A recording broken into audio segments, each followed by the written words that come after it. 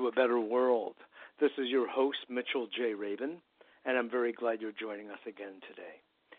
Today, we are going to have a very special show in honor of Vesak, the festival at this time of the year. We have invited back for the third time Buddha-Maitreya, the Christ. It's very interesting to just say those words, and even more interesting to speak with Buddha-Maitreya himself. In earlier interviews over the last couple of years, we've gone into some detail about his background and his discovery of his own essence, his own selfhood, his own Buddha nature, actually, and how he recognized it both inside himself as well as how he was recognized externally by the Tibetan lineages, the monks, the traditions that the Tibetan Buddhist tradition has had for centuries, methods by which they identify their next leaders, their next incarnations of different lineages, as well as, of course, the avatar himself, the Buddha. So when all of that came together, we have what is an American-born Buddha. And it is with great, great pleasure and honor and privilege that I am interviewing him again this evening for the benefit of literally all sentient beings, in fact, all those who I would say are fortunate enough to know of him and who are able to get hold of these words in this interview, as well as his teachings, his Dharma teachings, which he's been spreading throughout the planet for the past many years. So just to say, it's been over 20 years since Buddha-Maitreya has supported the practical daily needs of monks and nuns in Tibet, India, and Nepal. As you would imagine, Buddha-Maitreya is very involved in being of service to his own original lineages as well as to all beings on the planet itself, helping to restore sacred sites, rebuilding monasteries in Tibet, and providing new prayer halls in India. These are some of the efforts that he and his community have offered to the people in Asia who are much less materially fit as we are here in the West. He has offered free clinics and treatment centers in Nepal to provide basic medicinal services to those most in need. Due to the earthquake in Nepal, Buddha-Maitreya's organization raised money to help in the rebuilding for thousands of people who had been displaced. In 2006, together with his wife, Mandarava Tara, he founded the Buddha-Maitreya Shambhala Vajradhara Monastery in Lake County, California, a planetary healing and wellness center where I have yet to visit, but I believe it is very much in my future.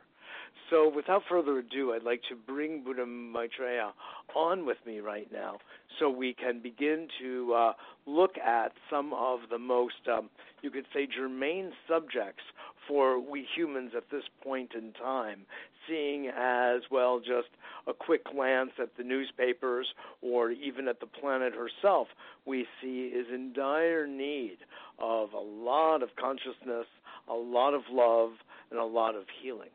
So, Buddha-Maitreya, welcome again to A Better World. Such a great pleasure to have you. Thank you. Thank you for having me. Absolutely. Good to see you. Since we spoke last, you have been very busy doing a lot of work, and I understand you've recently just opened up yet another Dharma center in Maui. Yeah, that's right. Yeah, we have a residency now that we live at in Maui, and we have a Dharma center there that we just established. That's excellent. That's excellent. Now, what brought you to Maui? I mean, I understand the beauty and I understand the good vibes there. Were there other reasons that Maui became a point of particular interest to you? In my very early 30s, I began going through enormous processes with masters around the planet, and having a relationship with my externalization became very, very, very powerful. And during that time, by the time I was 33, it was a real struggle to continue working in the process, the level of the process that I was at, and be in a good place to do so. So I just happened, by the blessings of God, was given the opportunity to go to Maui and take refuge at a place called the Foundation of Revelation in Kihei, which was established for the reincarnation of Maitreya, who's myself, born in Tillamook, Oregon in 1951. Their guru, Cyril Jimbe Roy, who's from India, as a relationship to Shiva, had for a long time... I'm so sorry. I just have to interrupt you for a moment because the line you're speaking on sounds very staticky. I don't know if you hear it, but it's coming across where we're missing almost every other word from you. Would you mind calling back into that same number, and let's see if we have some better luck? Sure, no problem. Okay. Wonderful. Thank you so much. All right. We really don't want to miss or have in any way obscured what Buddha-Maitreya wants to share with us all.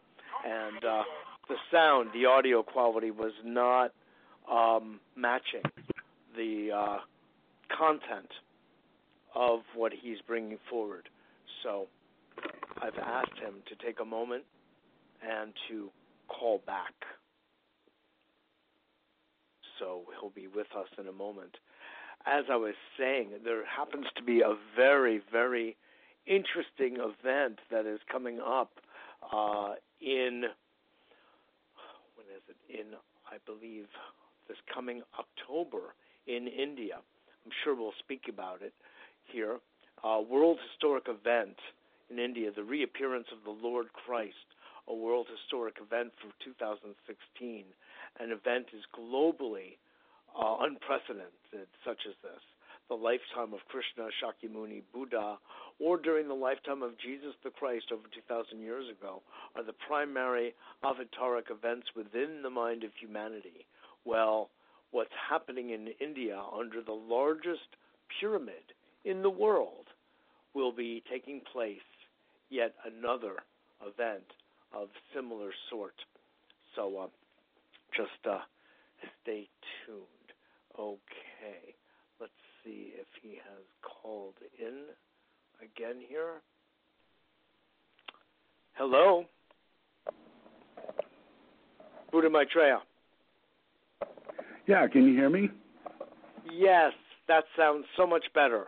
Thank you. All right, excellent. Sorry for the inconvenience, but it's actually out of deep respect that we want our audience to be able to capture every word and nuance and not be obscured by the audio signal. So this is much better. Thank you. Great.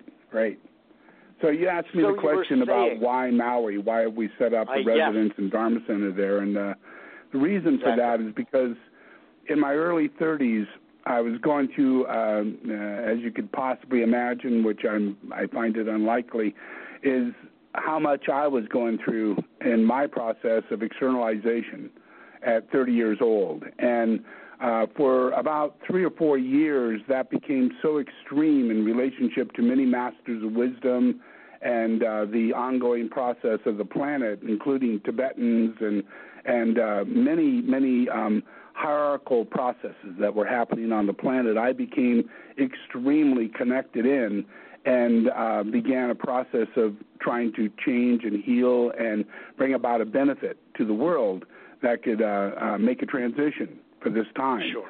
And so around that time, it was quite a big struggle. I was around 33, and I was given the opportunity by God to go to Maui and take refuge, a retreat, at a place called the Foundation of Revelation in Kihei. And can you still hear me? Oh, yes, perfectly. Okay, great. And so in a place called Kihei in Maui, and at that place, I find out when I get there it is ran and established by a guru called Ciro Zimbe Roy out of India, who for a long time lived and was part of the Babaji cave of Shiva, and was very much a disciple of Babaji, and was aware and was in constant awakening to the process of the incarnation of Babaji as being incarnated in America, and as who's going to externalize as Maitreya. So he began a process of going to America and preparing the way of letting people know that Maitreya was born in Tillamook, Oregon on July 19th, 1951. So he took his group and everybody there to that location and opened a restaurant for 5 years and lived in the location of my birth, and then moved to Maui in order to establish their own home for the possibility for when it was time for me to have my externalization, that I would be able to come into his relationship and find a way through it and be able to balance out much better. And the place is called the Foundation of Revelation. So I go there, and everything is amazing. They have a painting of me on the wall of exactly the person who I was when I walked in the door. The clothes I was wearing, the hair, everything was me, and which is very trippy. And the people were very completely amazed because I'm in their book as the Buddha-Maitreya, and here I'm appearing at the house, and I'm sent there by their guru, Ciro Zimbe Roy. And so that's a big event. That's helping me quite a bit to establish myself and feel more comfortable in relationship to the gurus in the world.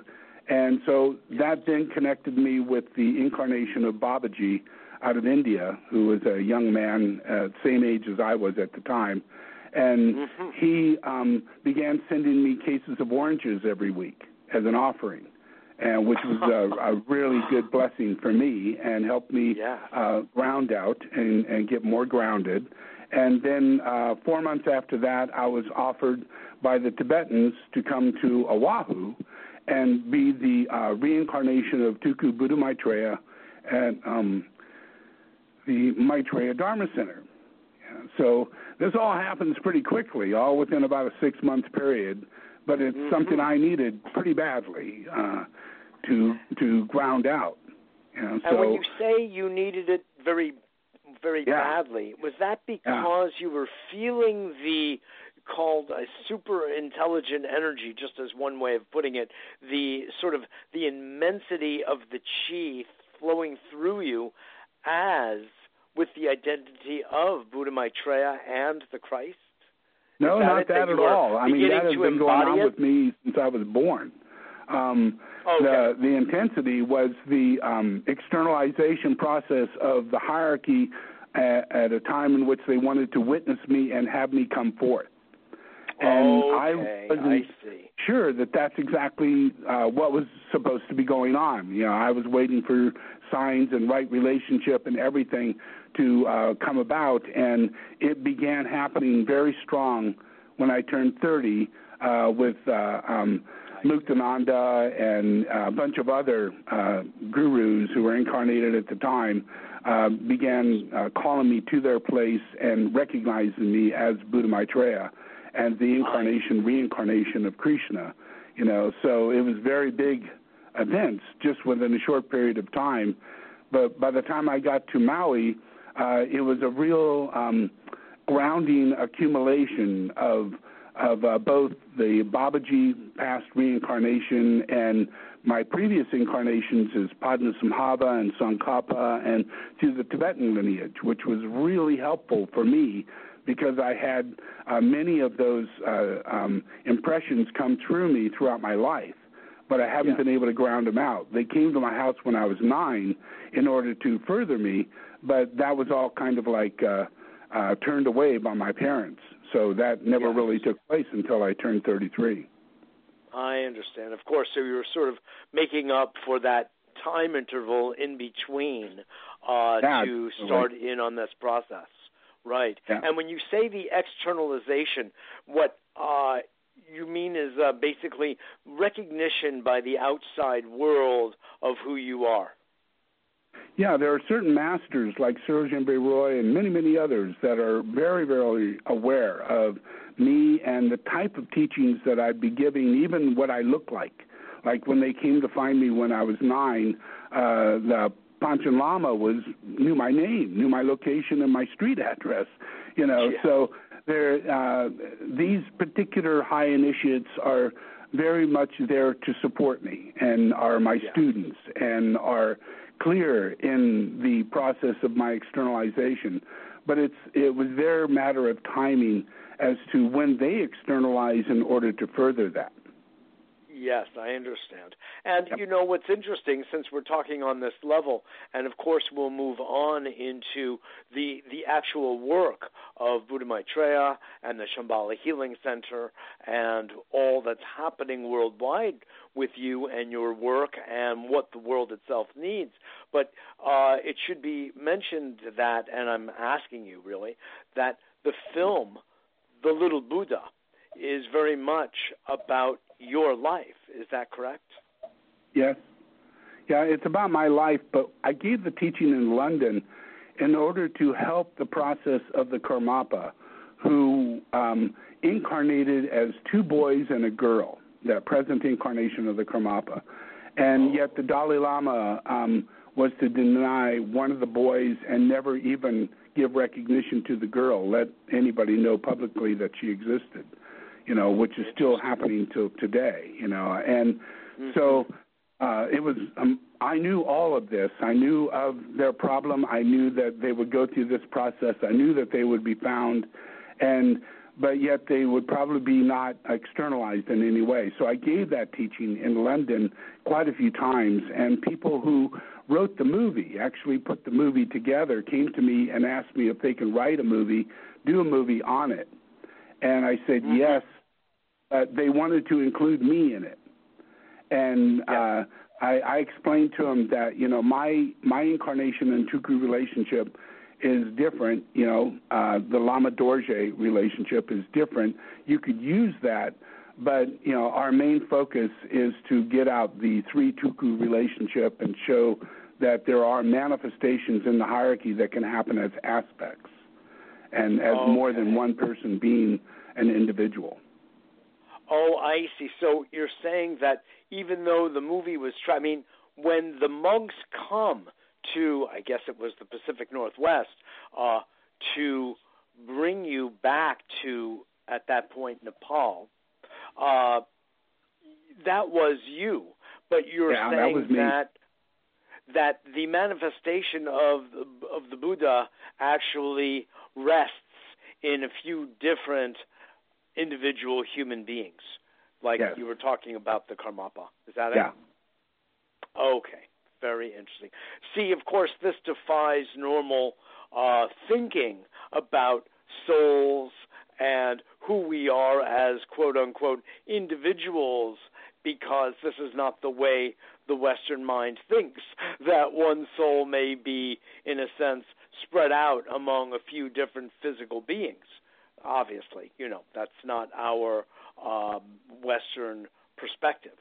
So not at all. I appreciate, So I appreciate your fleshing this out, no pun intended, so people can understand a broader perspective of the way the energetic cosmic hierarchy operates. It's not. Yeah, you can find the same exact same teaching from the Karmapa from books of his own that he wrote that expresses the relationship of him having not just 3 but 5 manifestations of the same person.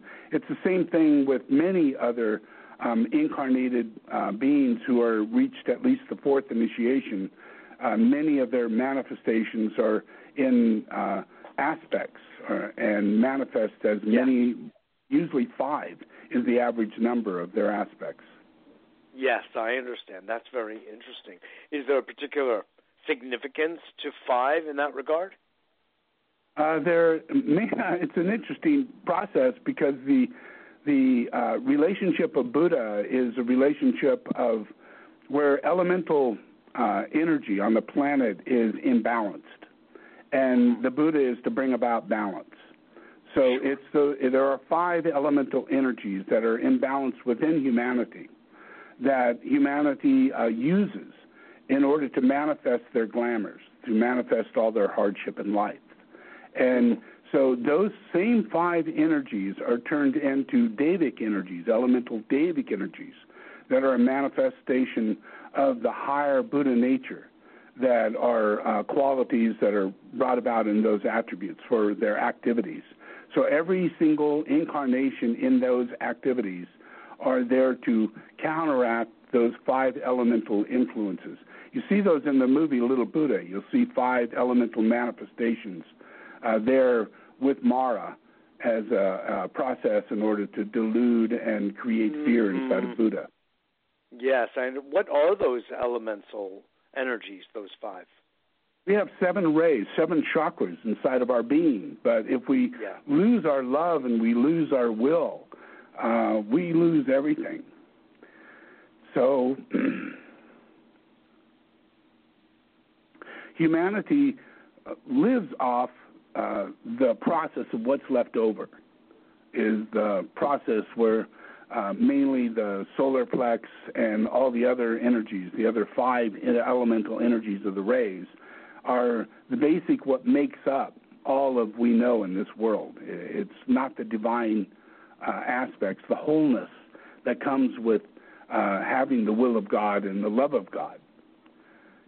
So with that, you get the Holy Spirit, and out of that, every single ray turns into an externalization and an expression of God's will and God's love. I see. Beautiful. It's such a pleasure and an honor to speak with you again, Buddha-Maitreya, and I'm looking at the kind of the world view right now as I'm listening to you and seeing what has changed in the last year or so, which is that there's been immense environmental disruption. There have been so many earthquakes that have taken place and other planetary destruction where the number of environmental refugees has increased tremendously throughout the Middle East due to the dryness, due to desertification, the lack of water, farmers not being able to simply grow their crops, and other places where sea levels are rising. It's virtually biblical, quite honestly, what it is that's going on. And I'm just wondering what you see and what you think are the best types of actions that humans can take at this point, overlooking seeing the entire larger environmental, ecologically destructive scenario. Yeah, I think the main thing inside of humanity is the fact that there's a purging process going on due to too much ignorance for a long period of time. And that ignorance creates very strong ignorant activity that has really bad karma that's involved with it. Actions and circumstances and things that become materially bound as a belief system. Systems that keep us from moving forward. State of inertia. So we have a lot of that in our previous incarnations, a lot of that in our history and humanity. But at the same time, we have an extremely divine, powerful decree of energy taking place on the planet. And it's manifesting shifts in the outcome of the mind and of the hearts of humanity and the actions of humanity to be much more along the line of the soul, more symptomatic in relationship to the soul. There are answers that are coming that are helping us with stepping out of fossil fuel, and where that is a big problem, and learning that fracking is a very bad idea, learning that it was bad in a particular area, but now we're finding it's not a good idea to do it anywhere. So a lot of things that go seemingly bad, are things that are to justify not going any further. Does that make sense? Yes, it does. Yes, it does. Yeah, because a lot of everything that we're all learning from previous, but we're all in a process of evolution. And we're at a very great, wonderful time in which evolution is going to show our compassion and our ability to foster collectively as a group, where normally we would have a lack of ability to reveal or see and cooperate. But now we're being moved by such a strong energy inside of humanity that we're actually collectively shifting as to how we're going to deal with these very large situations like mass forests being wiped out, in many parts of the world.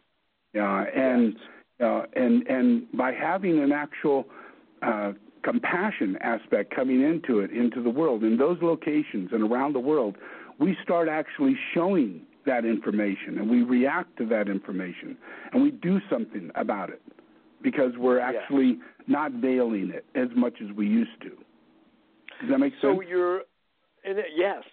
What I'm hearing you saying is that, there is, let's just say, a larger, perhaps even somewhat cosmic turn of the wheel, that we're entering a new cycle for humanity in which, through which consciousness is shifting and is increasing to such an extent that our usual unconsciousness, our tendencies toward violence toward each other, our tendencies toward the egotistical and the narcissistic, that which creates negative karma, is beginning to dissolve in exchange for our being alive and in tune with our higher selves.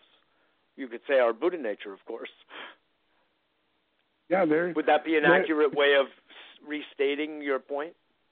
Yes, in a way, and there could be a situation in which, in the world, there could be a false hierarchy, a false leadership in relationship to either spirituality or materiality, and it's a lesser.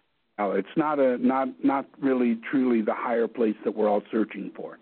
Yeah, and that process that like right now there is India has been since 1980s, late 80s, have been involved with me in the overshadowing process of them meditating in a pyramid, knowing that it's Buddha-Maitreya meditation, and that they gather large masses of people to do this and build very, very large pyramids to do this. And they've done that. They've even created a valley called Pyramid Valley, that the thousands of people meditate in pyramid for that reason. And now they've invited me to come as the Buddha-Maitreya to actually inaugurate the blessing of connecting together, the teaching of what's been moved to them to do this to this point, and actually now receive teaching that can help increase this tenfold than what's going on right now. An enormous amount of change can happen because there is a process, like in Tibetan Buddhism, there's a process where a large number of people know of the incarnation of Buddha-Maitreya. I'm sitting on altars, I've been enthroned all over the place, but yet at the same time there is a group within Tibetan Buddhism that doesn't want anybody to know it. Yeah, so it's that process that veils the energetic ability for the hierarchy, the higher initiates, to externalize because of the large number of lesser initiates that are influencing the process of imperil. They're bringing about an energy that we all think should be coming very positive from them. But in reality, there could be a very negative influence that's affecting all of our environment, all of our humanity, pushing us into our weirdest possible behavior you can imagine. Does that make sense? Yes, and that's happening, I believe, through lower psychic envelope and astral field. That people have taken false prophets and false teachers for so many incarnations, life after life, then led through dictators to reincarnate spiritual supposed masters. Yeah, and still people follow the same person, but they just disguise themselves. Yeah, and that's been our history throughout time. So we have a very strong psychic veil that is affecting us very negatively, and my job is to release that veil. Hit them where it hurts. Go directly into the relationship of the hierarchy and externalize. And that's what's happening this next couple of years. It'll be quite a widespread externalization, where up to now it's been a very slow process of manifesting the tools and everything. Well, you bring something up interesting. I mean, just in contemplating, and I was speaking with Lama Daniel about this a little earlier, that simply contemplating the presence of Buddha on earth or the Christ on earth is in itself a powerhouse of energy that it almost cracks through our ordinary neurophysiological arrangements and belief systems. It's like seeing, God in the Sinai, for instance, in the Old Testament. There's this powerful ray of light and of love that just shifts you out of your ordinary self and identity and opens one up to a more powerful energy field than you can really even speak of. So to me, when I've been thinking about, spending time with you, this has been some of what my own personal experience has been. It's very interesting, So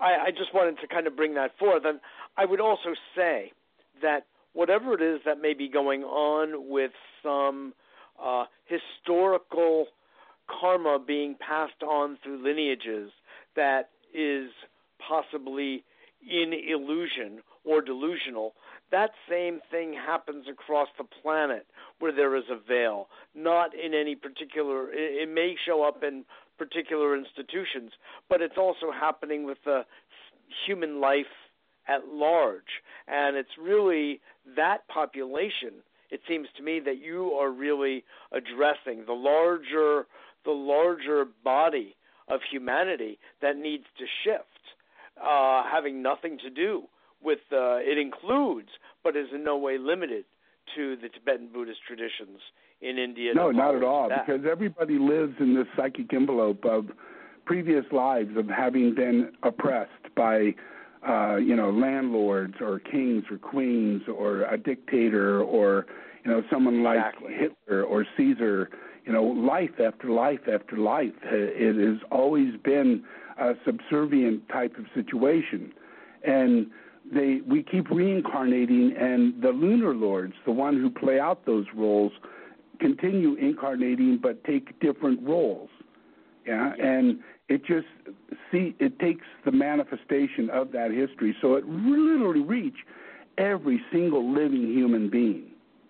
If we facilitate the healing of the world by healing the delusionary component that comes from the astral psychic force of this small group, it affects the major majority of all of humanity in relationship of having a strong sixth ray devotional influence by that small group. Yes. I understand.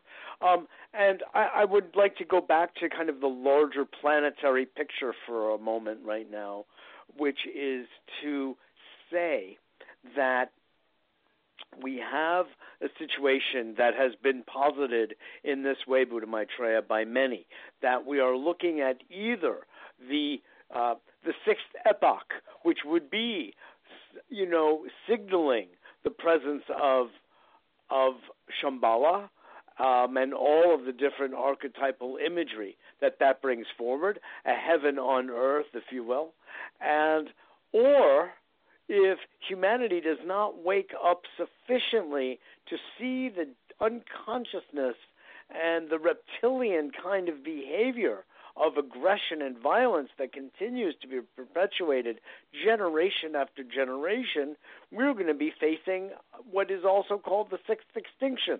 And there are many hallmarks of that extinction that is on our planet.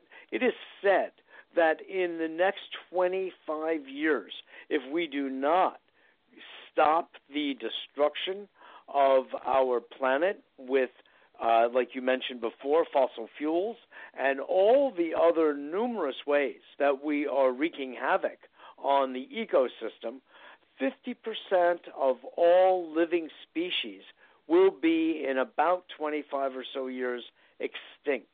That's how serious, and it might even include ourselves. So I'm asking you about your work as a planetary healer of the highest sort and how this kind of thinking may be related to your work. Yeah, it's all based on the relationship to the soul. Everybody has pain and suffering, and it allows them to take a path, an avenue every day. Every direction, every circumstance is there because of a karmic connection that has to do with their lower nature not being able to fulfill its soul. Yeah, but my thing is to increase the amount of monadic presence that comes from a God and externalize that energy into the planet in such a way that it actually begins a blessing, an awakening in dreams, in visions, in understanding, and in a way in which people incorporate, a healing within their own nature, that happens so without them asking for it, without anybody going, I got to join this, or I got to go do that, or go practice this or that. But actually, the blessing is coming from a system of a very strong impression collectively by the hierarchy, impressing within humanity as a group that knows what they're doing, led by the Christ, and influences the awakening and healing of the planet. It's never happened before. Yeah, it hasn't happened 6 weeks ago. It didn't happen up to today, and it's just now in fruition of taking place. All the different avenues of circumstances have all started coming together. So even though the plan that we see, if things continue as they're going, is not looking good, 50 years from now looks horrible, 20 years from now, devastating, yeah? But we don't know what miracles will bring. We don't know what new avenues of research and understanding and awakening will take place in the next 10 years that will offset that process. Yes. Yeah? Yeah. So it's really, for my side of the thing, is really to invoke and evoke the process of the awakening of the soul and bring about a strong collective consciousness that brings about visions and awakening that is beyond our lower subconscious and into our higher conscious, so that we actually take directions when we wake up in the morning that are along the pathway of our Dharma, along the pathway of us working this out so that we have a future in our future incarnations, and we're led by that influence of doing all the right things it takes to get us there. I understand. Beautifully put.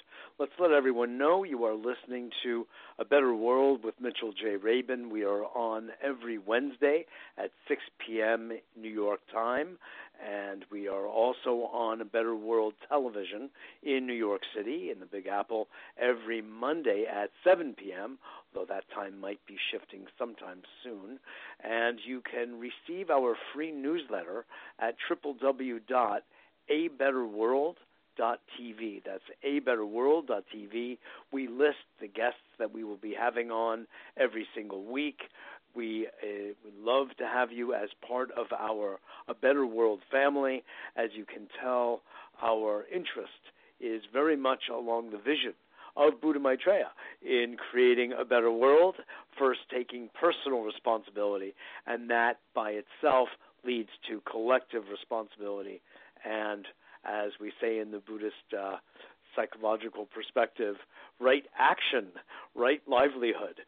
So it feels very funny quoting you in your Shakyamuni incarnation just now, but indeed, I guess that's part of the fun of having Buddha on the earth right now. So please indulge me if you would. So what I hear you saying, Buddha-Maitreya, is that through our taking personal responsibility, which will occur more powerfully through the increase of visions, of an awakening of our own soul inside our heart and mind, we will be guided to be making the right choices and decisions in regard to both our planet, which is our home, as well as to each other. Is that a correct understanding? Yes, absolutely. Bringing about, kind of a planetary soul therapy and influencing what takes place with the individual who goes into a pyramid and does the soul therapy that I do and comes out very transformed. Their family is transformed, all of that. But that's on an individual, personal level, but yet in a small group level. But we're now in process of doing this on a very big, large planetary level and working out of India and other areas, So that's coming together with tens of thousands of people meditating and helping to bring this about, focusing on Buddha-Maitreya to bring about the blessings that I could do on a more larger collective level, which is inside and around and in the planet, bringing about an energy field in the planet. That's different than what it is right now. Right now, there's a lot of imperil in the planet that's brought there by the bodies of humanity suffering. So that forgiveness, that energy is what has to be absorbed and transformed. So that's what I'm willing and capable of doing in bringing this about and having this in a larger collective way. It will help me support the process of being able to give forgiveness to all of humanity on this planet, no matter what their circumstances, and bring them into another level of consciousness. Yes, I understand. And is it so that when people are aware of who you are incarnationally, that your effectiveness is thereby also increased? Or does it not matter? Yeah, it does. It matters a lot. When people come across the etheric weaver, they think, oh, wow, what a pretty crystal, nice magnets and everything on there, ooh, look at what it does and how powerful it is, but really that's me. It's my energy. Yeah. So they're coming across me. Their energy of relationship is coming together. So that's what builds our ability to heal, is through right relationship. And a lot of people don't really have a relationship to me. So I'm helping to support and bring about circumstances that brings people in contact with me and have a relationship and feel comfortable in doing so. Yes, I understand. Could you explain to our audience about two words that you used or phrases that I'd love for you to expand on? The first one you used earlier was monadic, which, some people in esoteric studies may be familiar with, but most people wouldn't be. And the other one was your reference to one of your Shambhala tools called the etheric weaver. Could you bring us up to speed with those? Yeah, the etheric field is a field that resonates with God's divinity. Everything we can look at is geometrically proportioned in such a perfect divine way, harmonically, and same with color and sound and all the influences in our planet is based on this particular foundation that allows the energy of what we know as the physical reality. It's really truly the manifestation of God's mind. So in its divinity, in its energetic field, it's called the etheric field. The field in which God expresses. So in the etheric field, every single. What is that? No.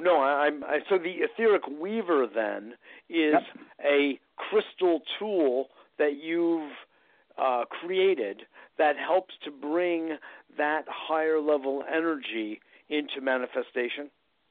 Yep, the monad. The influence of my incarnation is monadic. My incarnation is monadic, soulful, and ashramic. Yeah, that's my being. That's how I live. Yeah, and so that expresses through me. It expresses monad, soul. It expresses into the ashram, which is all the physical world. Everything of this world, every living thing of life is the ashram. Yeah, so the etheric weaver literally is a connection between heaven and earth. It's the relationship that allows humanity to tap into and allow my energy to connect between heaven and earth and allow the heavenly blessing to move through without all the veils, without all the astral plane and all the physical problems, cuts right straight through it and blesses and releases the impurity. Very interesting. I heard and saw some of the testimonials, Buddha-Maitreya, of some of your students, one of whom was schizophrenic and started using the etheric weaver and was holding them and a few other of the tools that you have in his hands. And apparently he is no longer taking the prescription medications and feels that he has really balanced out his being. Could you comment on that? Yeah, I think that's Daniel, the one you're talking about, a young man who used to be in a gang and heavy on drugs, all around people dying and being murdered, and he was part of it. And he was so possessed by all that was going on in his life, it came back on him. Every day he would have these obsessive processes of talking to the dead, and they'd tell him to kill himself, kill his family. Psychologists would think he was schizophrenic, but these are real things happening to him. He was totally gone, and he had to take all these drugs and everything to try and hold him back, to do whatever he could to control it. And then someone came across him and helped him out by having him sit on a mat, hold 2 vajras, and listen to my music. And within just a few days, all of his drugs started purging out of his body, just out of his mouth. He'd smell it. It'd be really bad. He couldn't take them anymore. He stopped smoking. Within a few weeks or a month, he was completely off drugs that he was on, and he didn't hear the voices anymore. He wasn't paranoid. All of that changed dramatically, and he just is happy. That is so beautiful. That's pretty amazing. So truly, truly. And in another of your teachings, I heard you so beautifully state that when one, let's say, has a pain in one's foot and you use one of your Shambhala healing tools, it's not that you are treating, quote unquote, the foot. You're treating you're working, let's say, in balancing an entire energy field of which the foot is part. And so therefore, anything that's out of balance, whether it's the foot or the hand or the neck or the eyebrow, is going to be brought into harmony and into balance. Yeah, that's right. Yeah, it basically just is a tool to harmonize the etheric field. So whatever degree the problem is, nobody really knows. But the etheric weaver and my work has a tendency to go in and allow the forgiveness, the energy behind forgiveness, to come into play. And the person begins releasing whatever it is that's blocking them and causing them their process. It begins releasing that, and it just becomes very natural for it to happen. Beautiful. It's interesting that you use the word forgiveness. It's not a word that I'm familiar with in the Buddhist context, but of course most of us are familiar with it more in the Christian context. And it appears, you're such an interesting combination, if you don't mind my saying, of the Buddhist, of course, being Buddha-Maitreya, and so you embody that entire lineage, and on the other hand, the Christ, which is the Western equivalent, if you will. And it seems that you are more identified with the Buddhist aspect more than the Christian. Is that so? Or how would you talk personally, about that? I'm not. I'm extremely identified with the Jesus aspect. I mean, all my teachings are teachings that directly flow from Jesus as it was before I was kind of brought into persecution and then stopped. But no one really knows me that well, and the person that I am and what it is I teach and everything is the exact externalization as Jesus. Yeah. So, but my process and my process of externalization is many reincarnations. So, due to the fact of Padmasambhava and so many incarnations along the line of Buddhism, I am most recognized as the incarnation of a Buddha than I am Jesus, because there's only one known incarnation of Jesus. Yes, I understand. Interesting. So, yet forgiveness seems that it is the kind of the foundational intelligence, virtue, energy behind a lot of what it is your work is. Could you talk about that, expand on the role of forgiveness in healing and in helping humanity reach its next, if you will, operating level? Yeah, pretty much everything in people have a tendency to be envious or jealous or have these different types of glamours come up. And the main reason for it is because of a point of suffering that is going on in the person that keeps them believing that they've done a wrong, I mean, who can't imagine going through a life and not have all these things that you have as an accumulated thought of which you've done not that, but maybe done something differently, and all of those conscious energies, those influences inside of a person have a great deal to do with their lack of healing in the process of love that resonates through their body. Because when love resonates through the body, the first thing it does is that it brings understanding inside the person, bringing about an understanding of self-forgiveness, that they cannot hold themselves in judgment. They can't hold themselves in the imperil, the same criticism or negativity that they would, simply because so much love radiates into the person. It just immediately gives them, like if you were to go to heaven, when you enter heaven, the same thing happens. You immediately are released from all the different pains and suffering that you might have and all the things you may carry with you. It immediately is transferred into feelings of love. And that feeling of love completely releases all the weight of your suffering and pain. I got it. So it's sort of like the contraction we refer to as our physical body of spirit, if you want to think of it that way, that when it is in the presence of its own essence, which I'm gathering from your view and mine, is love, then those aches and pains of the contracted body utterly disappear. They don't just diminish, they utterly become released in the presence of the love. Yeah, if it could be received. The difficulty is our interpretation of what love is, because a lot of times we haven't come across the vibration of really true powerful love.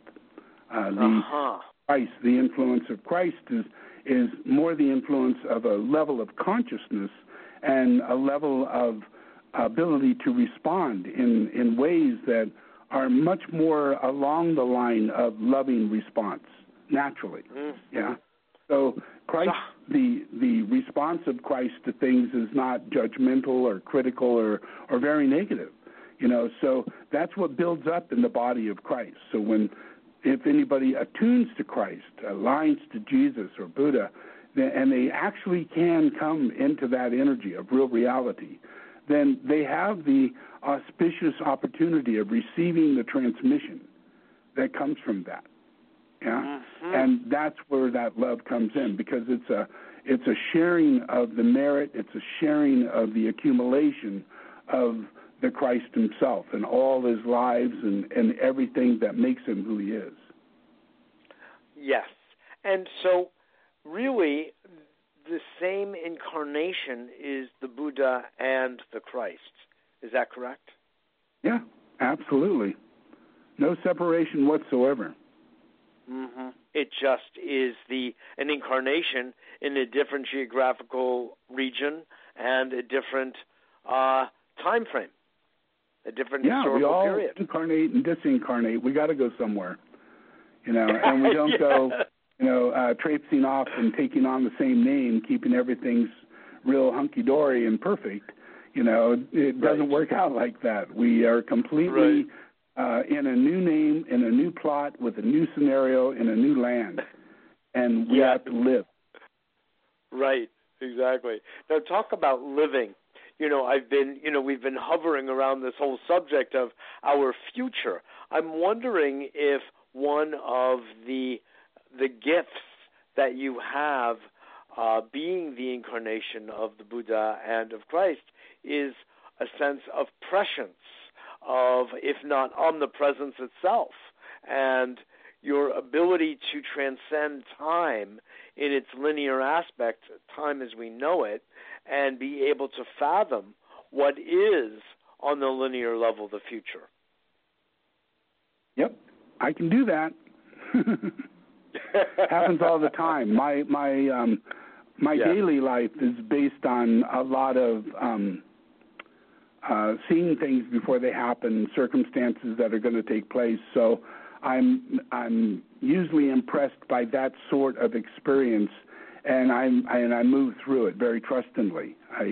Everything's kind of a surprise in a way, because it's unveiling itself.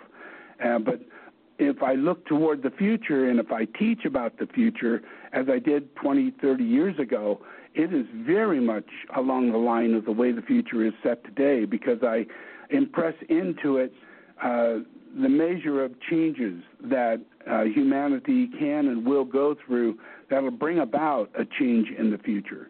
So I'm basically picking up prophetic influences of a timeline of humanity that is very much attuned to higher resonating virtuous qualities as symptoms in themselves, as seeing that as the future. And then I see processes of how that externalizes itself inside of society and science and in technology and saving all the different circumstances that we're in today. Interesting. So on one hand, you are sort of intuitively reaching into the future, and on another hand, through your work, you're very involved in helping to shape that future. Yes, all the time, mainly through my positive thinking. I have a very strong optimistic process that goes on. It's very disturbing to me to try and go into a spin of negativity, because I have a strong optimistic process. And most of that is because I have an extreme awareness of the future, and I know that my thoughts, the process of my own individual positive thoughts, are helping to sponsor and create that future, thought form building. And so I know, and I teach to everyone the importance of our thoughts and the words that we express, and the how that really does take a manifestation into the world, and that more and more that'll happen with more people, but with me, that really is my practice. Yes. I'm so glad we're talking about this, because I wanted to work our way around to the subject, because, the whole work of blessing is the languaging, if you will, of a state of being, and, of course, then a future that we all want to embody. And so it sounds like a lot of the work, when you do your daily Om or your Sunday blessings with people. You are helping to, using language and image, formulate a kind of level of awareness, of healing, of forgiveness, of love that then you could say reverberates into the rest of the planet. Could you comment on that? No, that's exactly true. That is, I witnessed that myself, and see that as my main focus. That because when I do teach and the things that I teach about, I have a strong tendency to see it very clearly and see in an image. So I like to express in that imagery way, and I do feel that.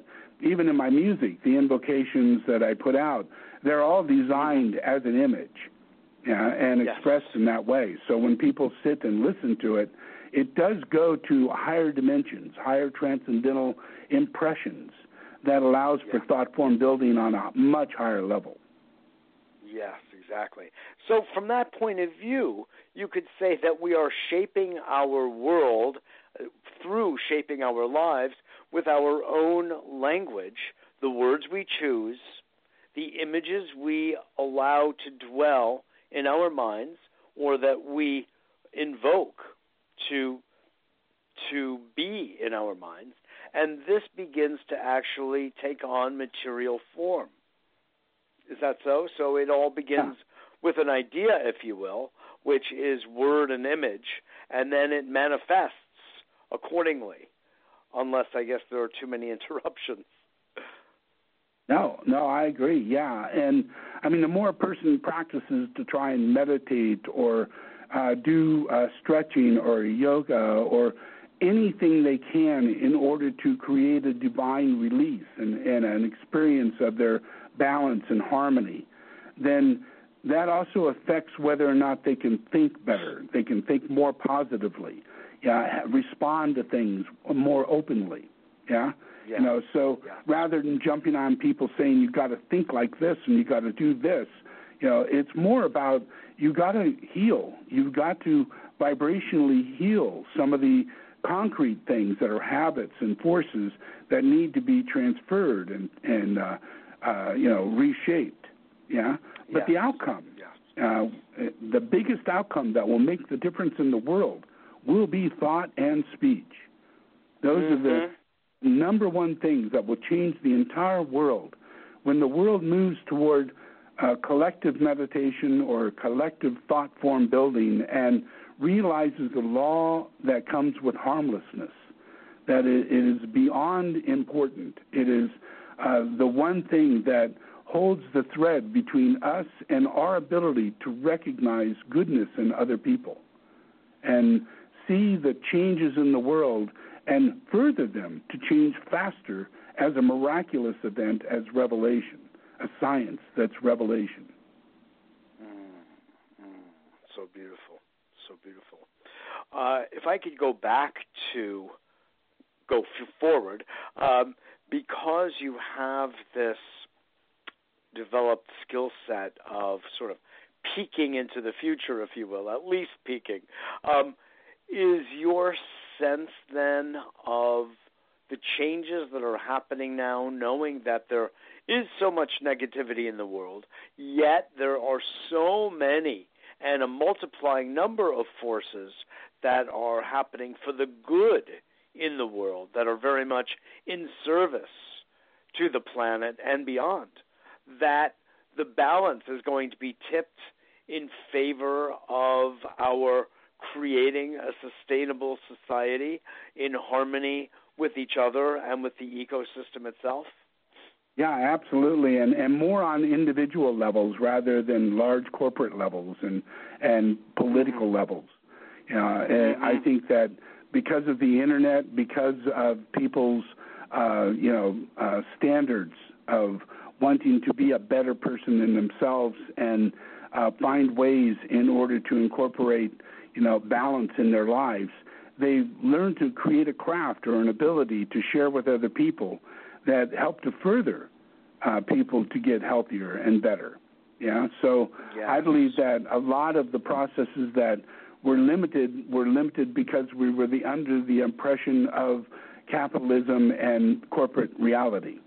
Yeah, but now we are much more open in our soulful direction to be stronger in ourselves and see and make decisions like legalizing hemp and making it possible to worldwide to change an industry that goes from plastic to many other byproducts that just the hemp itself, not the THC hemp, but hemp, CBD, and all the other byproducts that come with it, is a life-changing thing for humanity when we actually step into that and make that decision.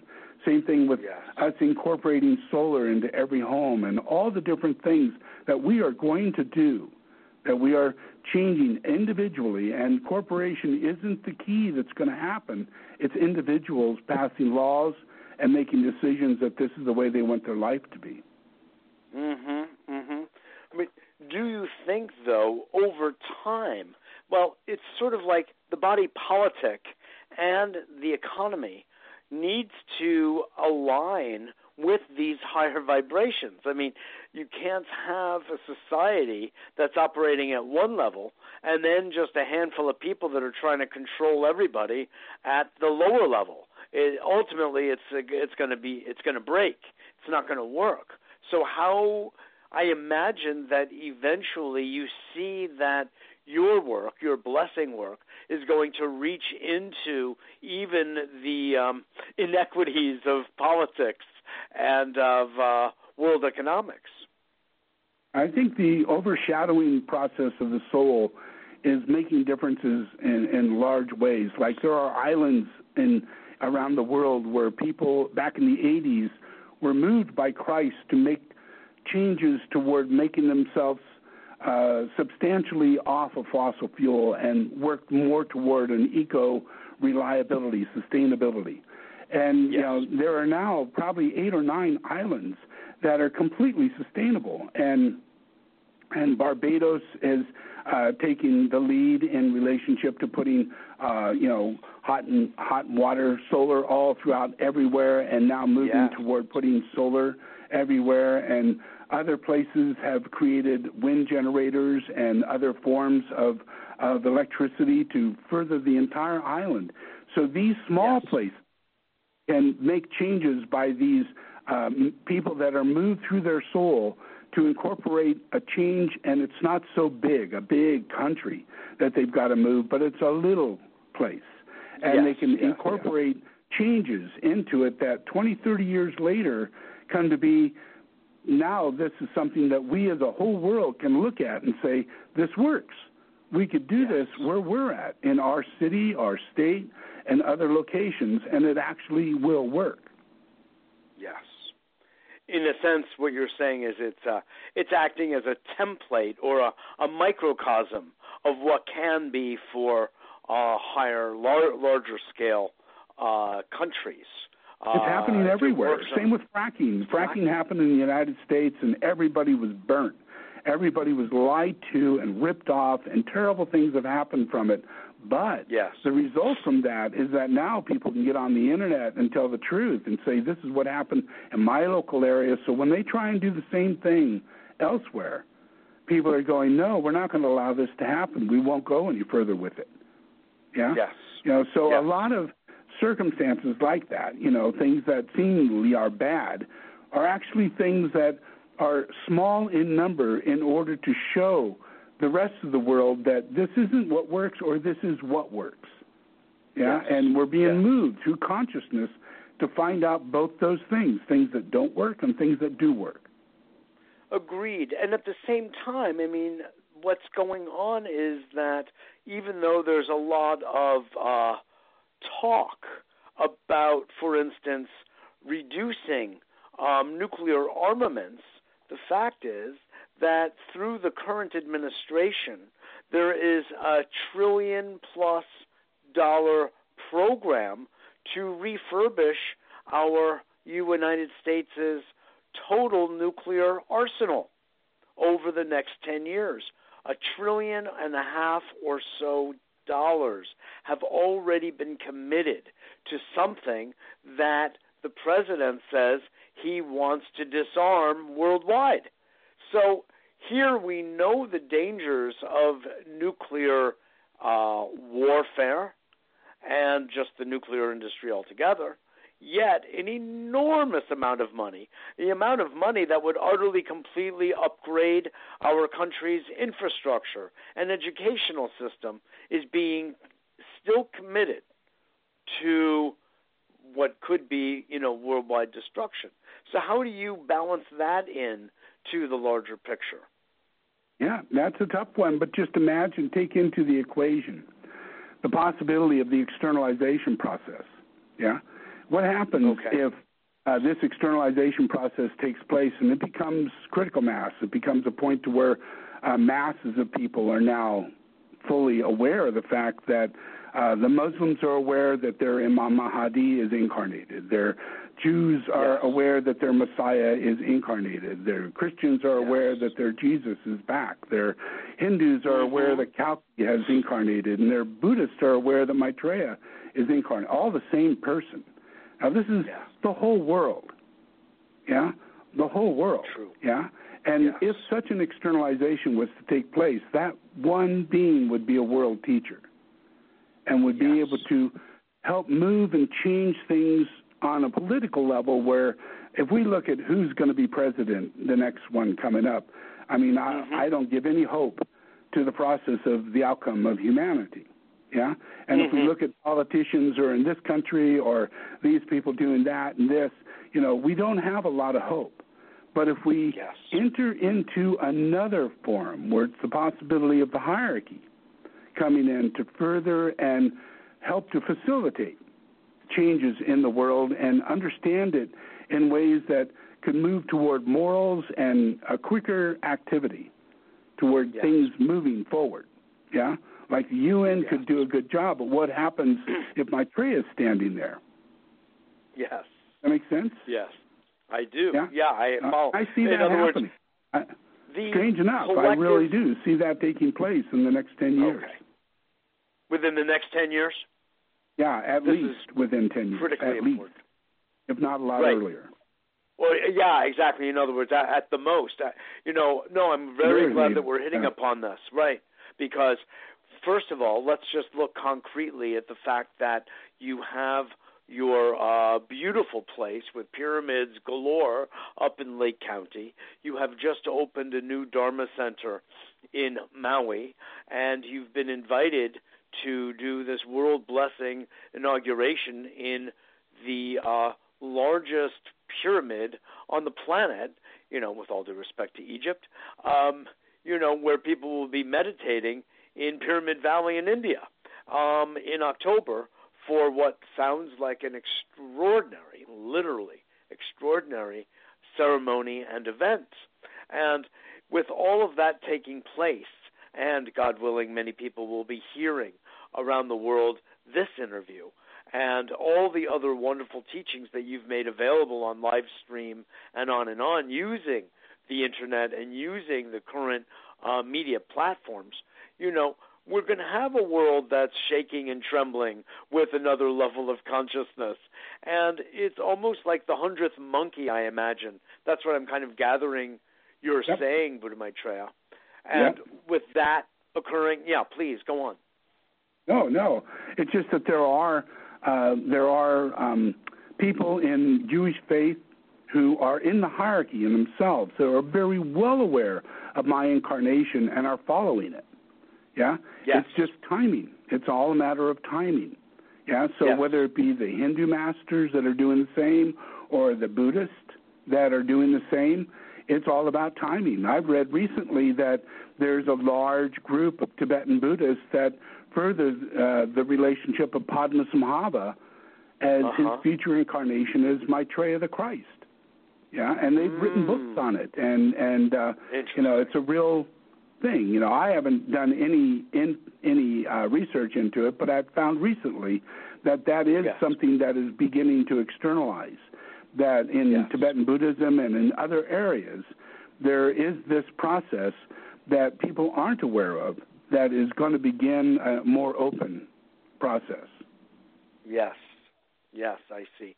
So in short, you feel that the work you're doing and the work that's taking place in many different forms around the world is that within the next 10 years, if not, much sooner, going to shift the consciousness in such a way that love is really going to be the energy that we are dwelling in, compassion, forgiveness, self-forgiveness, and with the increase of these virtues and, a fundamental shift in integrity, that we're really going to be able to steer the Titanic away from the iceberg, and we'll be able to create kind of really the Shambhala that we all feel is real in our hearts and that we have the vision of in our, say our third eye. It's really sort of been planted there genetically, if you will.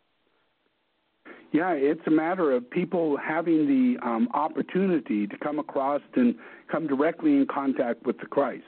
That's what externalization means. Yes. So in this process, this is the externalization process. So this is the process in which people will be given the opportunity. So that opportunity is an awakening inside themselves. It's kind of like a growing process. Yes. Yeah. So, yes. But this is this externalization is in a very quick momentum right now, and there's a lot of energetic past that was prepared and set up that's now coming into fruition. So I see a lot more of the healing process. Imagine that I'm able to get on internet TV and maybe have a number of people that I can communicate with. But once externalization takes place, we're talking millions of people that are sitting there listening to the person they believe and feel is Jesus, or people who believe and feel this is my Buddha-Maitreya. And all of them getting all what they wanted, all their previous lives and in this life, all of their faith is being fulfilled in those moments. So that's going to increase an enormous amount of healing on the planet. Has never been experienced before. Extraordinary. Yeah, totally. Yeah, I'm.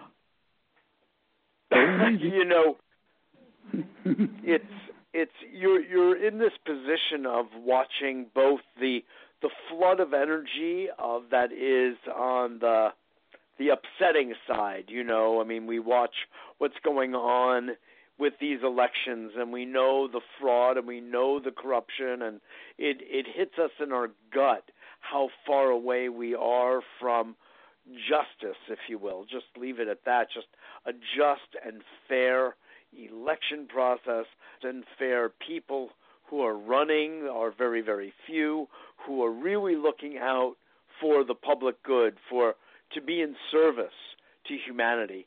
And the others are so clearly self-serving. And it just wrenches the gut in us all to see and behold what we do.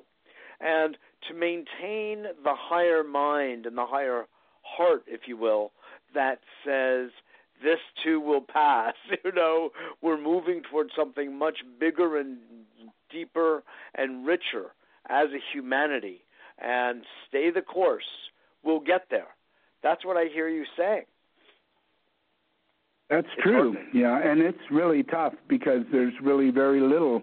As this energy, the amount of negative spin keeps moving, and it literally reduces the vibration of our opportunity, like the people who are running for president. Right now, everybody running against Trump dropped out, so there's only just two people that have no chance, and it's a joke. The whole thing is a joke. And then you go to other countries, Philippines, you see the same thing. The guy that's running for president there, give me a break.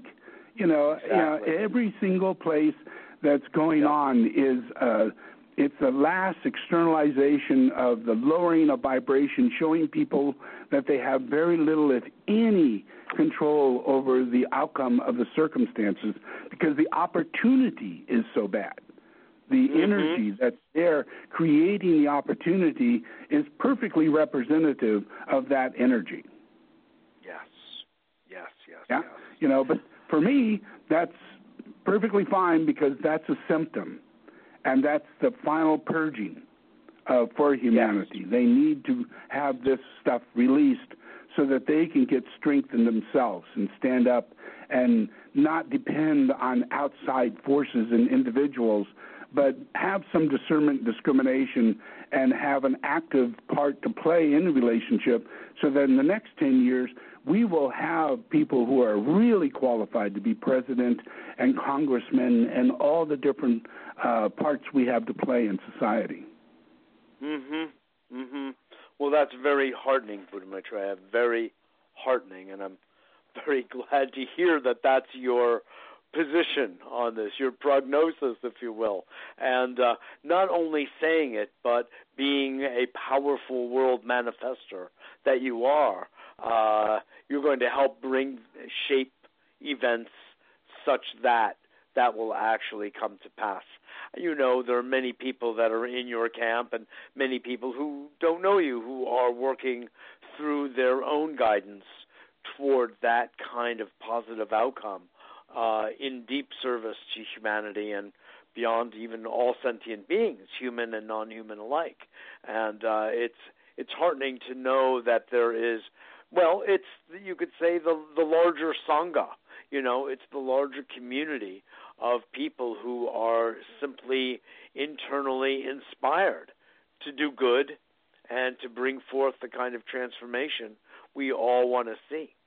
So I can't help but want to ask you one further question here, because I know our time has run out in some form of speaking. And that is, we of course all most of us use the word God. And if we don't use the word God, we will use the phrase the divine. We're indicating something far beyond our ordinary ken of understanding. From your point of view, if this is fair to ask you, how would you like us to understand this, what we refer to as God? Well, God's real. God's an actual real reality, and in the reality, as people look at physical reality, they think of God in terms that they could best identify with it, interpret it. Yeah? Yes. But in God's reality, God manifested within our system of experience the manifestation of God's incarnation, and that's called the avatar. So it's also known as the Son. The direct manifestation could be Adam, could be Jesus, could be Buddha. Yes. But they are the avataric incarnation of God. So when people align to God, they're actually aligning to all the lineages of the presence of God that has been on earth in order to create a moral evolutionary process within humanity by God taking human form, getting to know the situation and see it as it really is, feeling it as it really is, taking the senses and evolving them forward. So that's really the purpose of the incarnation of the avatar, is to be representative of God's power, God's evolutionary power. And so it literally is a source of communion that is different. When people say, I want to pray to God or align to God, when they do it, if they get a connection, they literally come across God. They don't just come across a piece of light or feeling happy. They actually have, the divine reality of a presence of a being that is there as an externalized presence.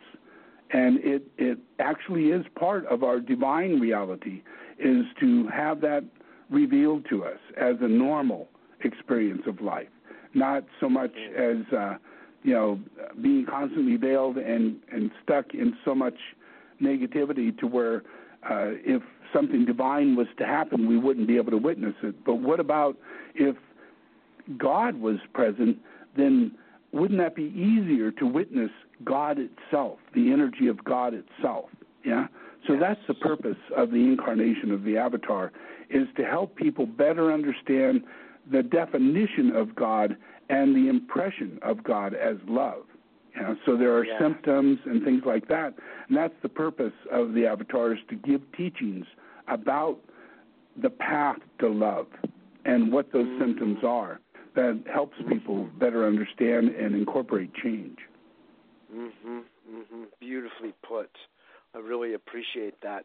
So what one is, when one is praying, one is praying to, would you say, a presence that is every bit as much inside them and as part of them as it is outside them? Yeah, it's fully inclusive. And like in when we take the name Jesus, we are aligning to the relationship of the reality of the avatar Jesus as an ascended being that holds the relationship of a power beyond life itself and death. So there's resurrection that's involved in that, and that's not something that humanity has experienced as a personal experience, but through Christ, humanity has experienced resurrection and the experience of going to heaven and coming back. That energetic principle is on the earth because of Christ, that experience. That's part of the teaching. Yeah? So one of the processes that humanity goes through in their process of life is to awaken their energetic relationship of the heart. And it's through the energy of the avatar, whether it be the Buddha or Jesus or any of them, when a person aligns, like in a name, even if they align to a geometric form like a Metatron's cube, that in reality is a geometric form that's named in the name of the incarnation of the avatar, Metatron. So when we say the word Metatron, we're actually saying one of the many names of Jesus Christ that goes all the way to God. That's the closest direct emanation off of God, which is Metatron, the archangel Metatron. And that's actually the incarnation of Jesus Christ. Interesting. Isn't it? So when we use these particular words, the many names of God, which could also be of Jesus Christ, we are invoking the energy and the intelligence of that quality, if you will, of that virtue. Yeah. Got it. Yeah, and like when I give teachings, I do a lot of my teachings through geometric forms. Instead of doing a lot of talking, I have people receive the form or find themselves attracted to the form, and in that way, there's a telepathic rapport between them and Metatron, and a blessing comes into their beingness that allows them to better themselves in their thought form building ability, because that's one of the keys to Metatron, is the ability to bring about the tree of life, the creation of life itself. So Metatron is the manifester of the understanding and the collective consciousness that comes with the tree of life. So when we focus on anything divine, everything that comes with the actions of divinity, that goes into the tree of life. And so when we focus on Metatron or see the geometric form, we're actually attuning to the vibration that comes with the tree of life. And we're being fed, and the physical structure in the form of a geometric shape, you could say, aids and abets that process of the Metatronic energy being experienced. Metatron himself.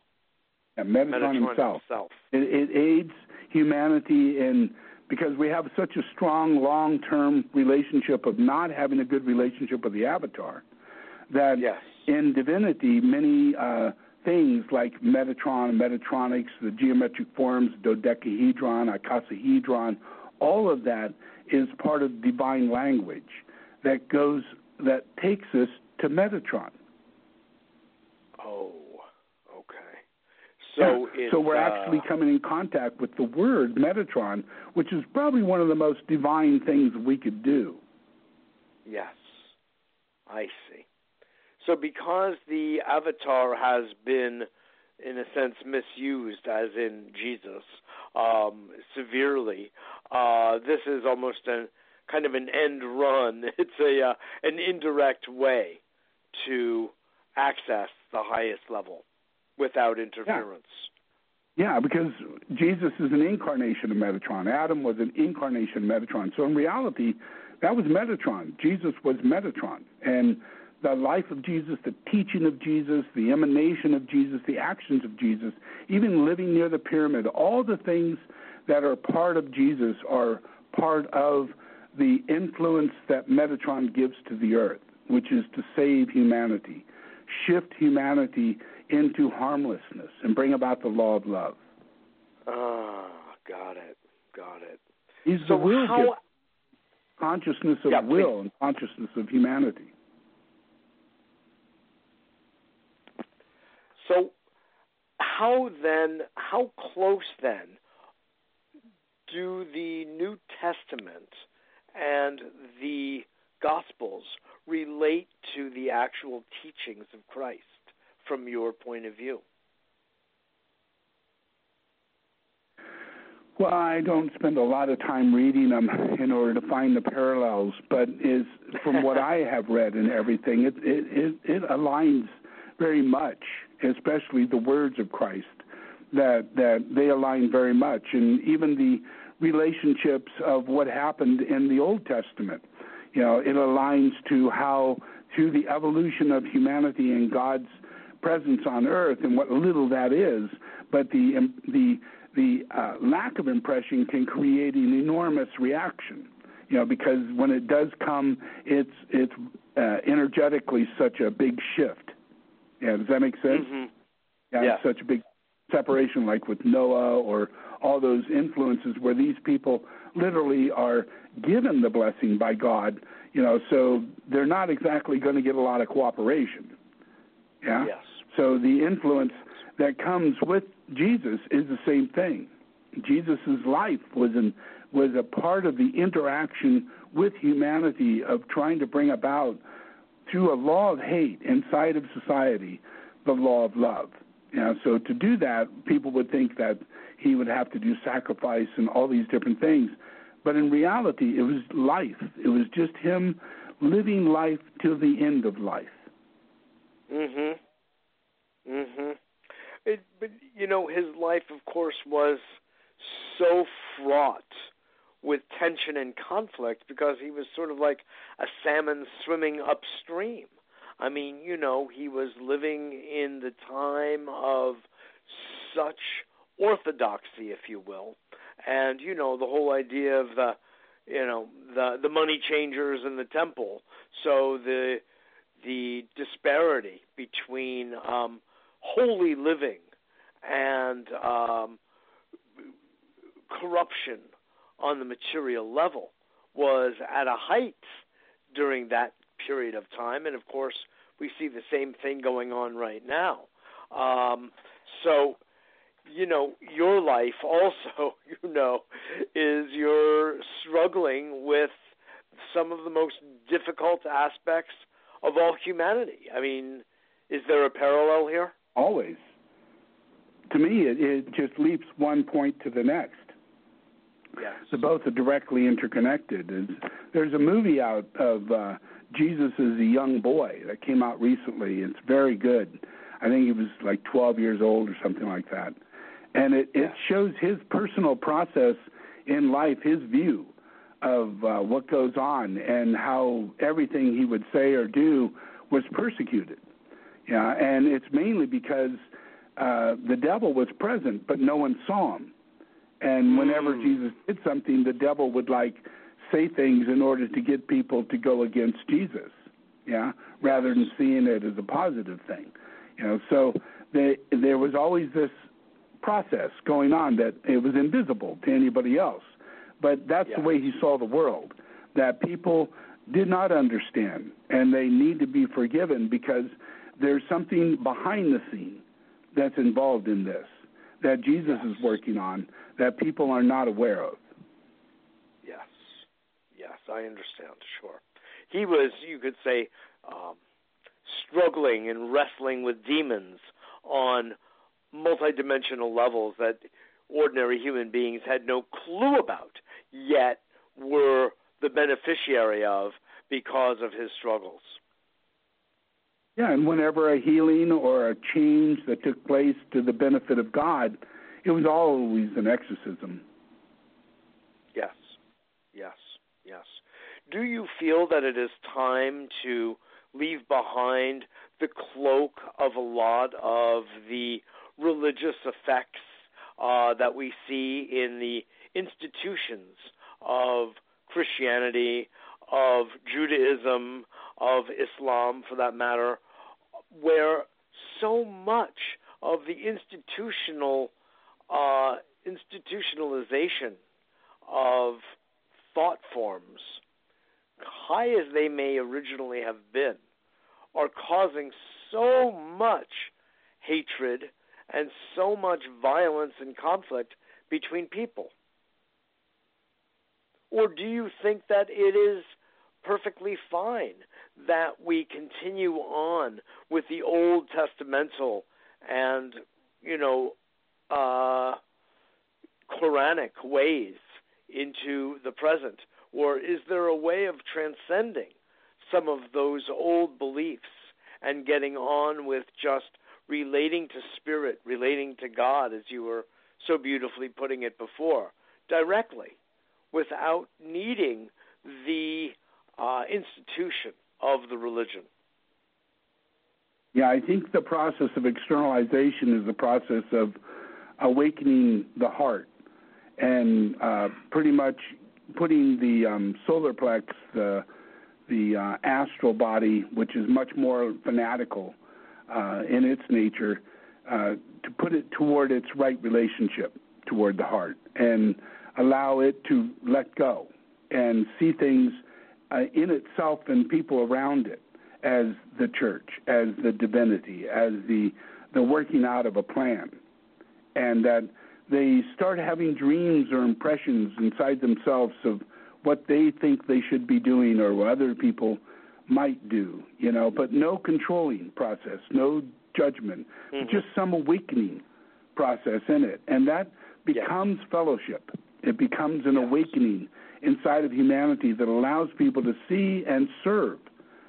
People are awakened to be a part of that bigger picture, and as each person is awakened, they all play a part of healing the society or the world that we're in. We all look around and see other people doing service that we wish was done, we wish could happen in our local area, and all of a sudden, within a year or so, it starts manifesting.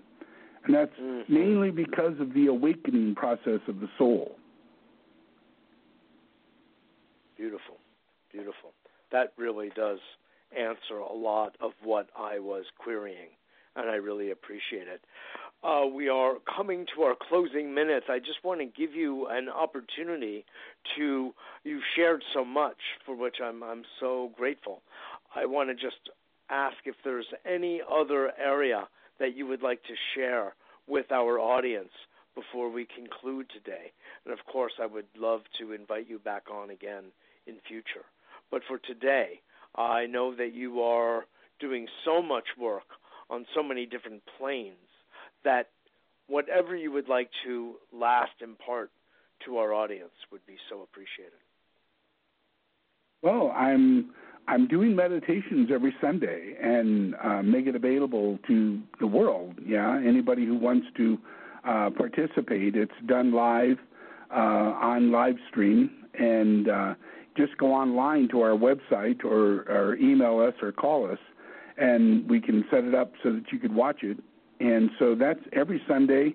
And then I'm beginning a process of creating a teaching forum that I'll be doing also on live stream that will go out on a daily basis and be available for people to be a part of that. And that'll include a lot of my audio teachings that I did are going to be turned into like a video teaching that will illustrate what it is I'm invoking in the process of the meditation to help people better understand the teachings that I'm giving out.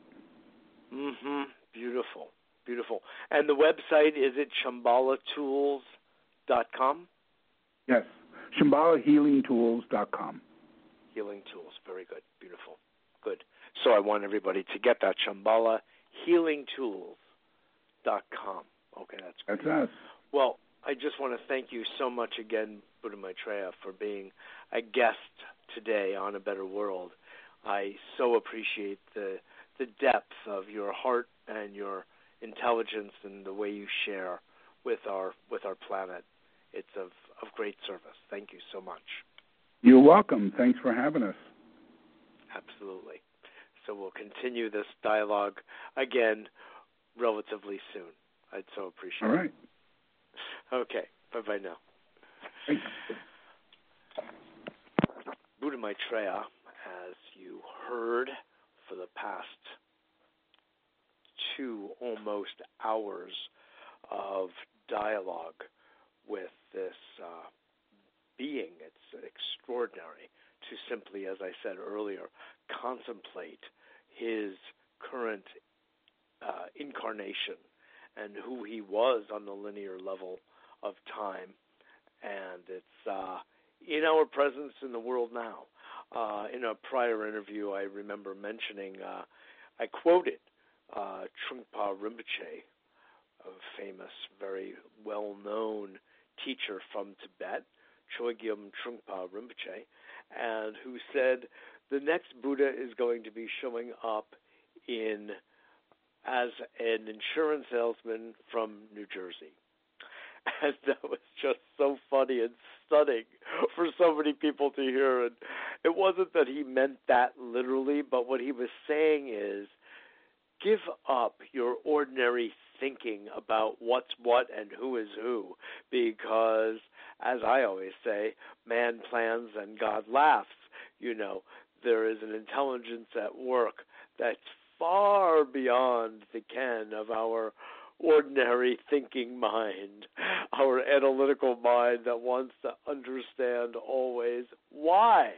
And don't get me wrong, I love the question why, and I think it's a very healthy one to ask.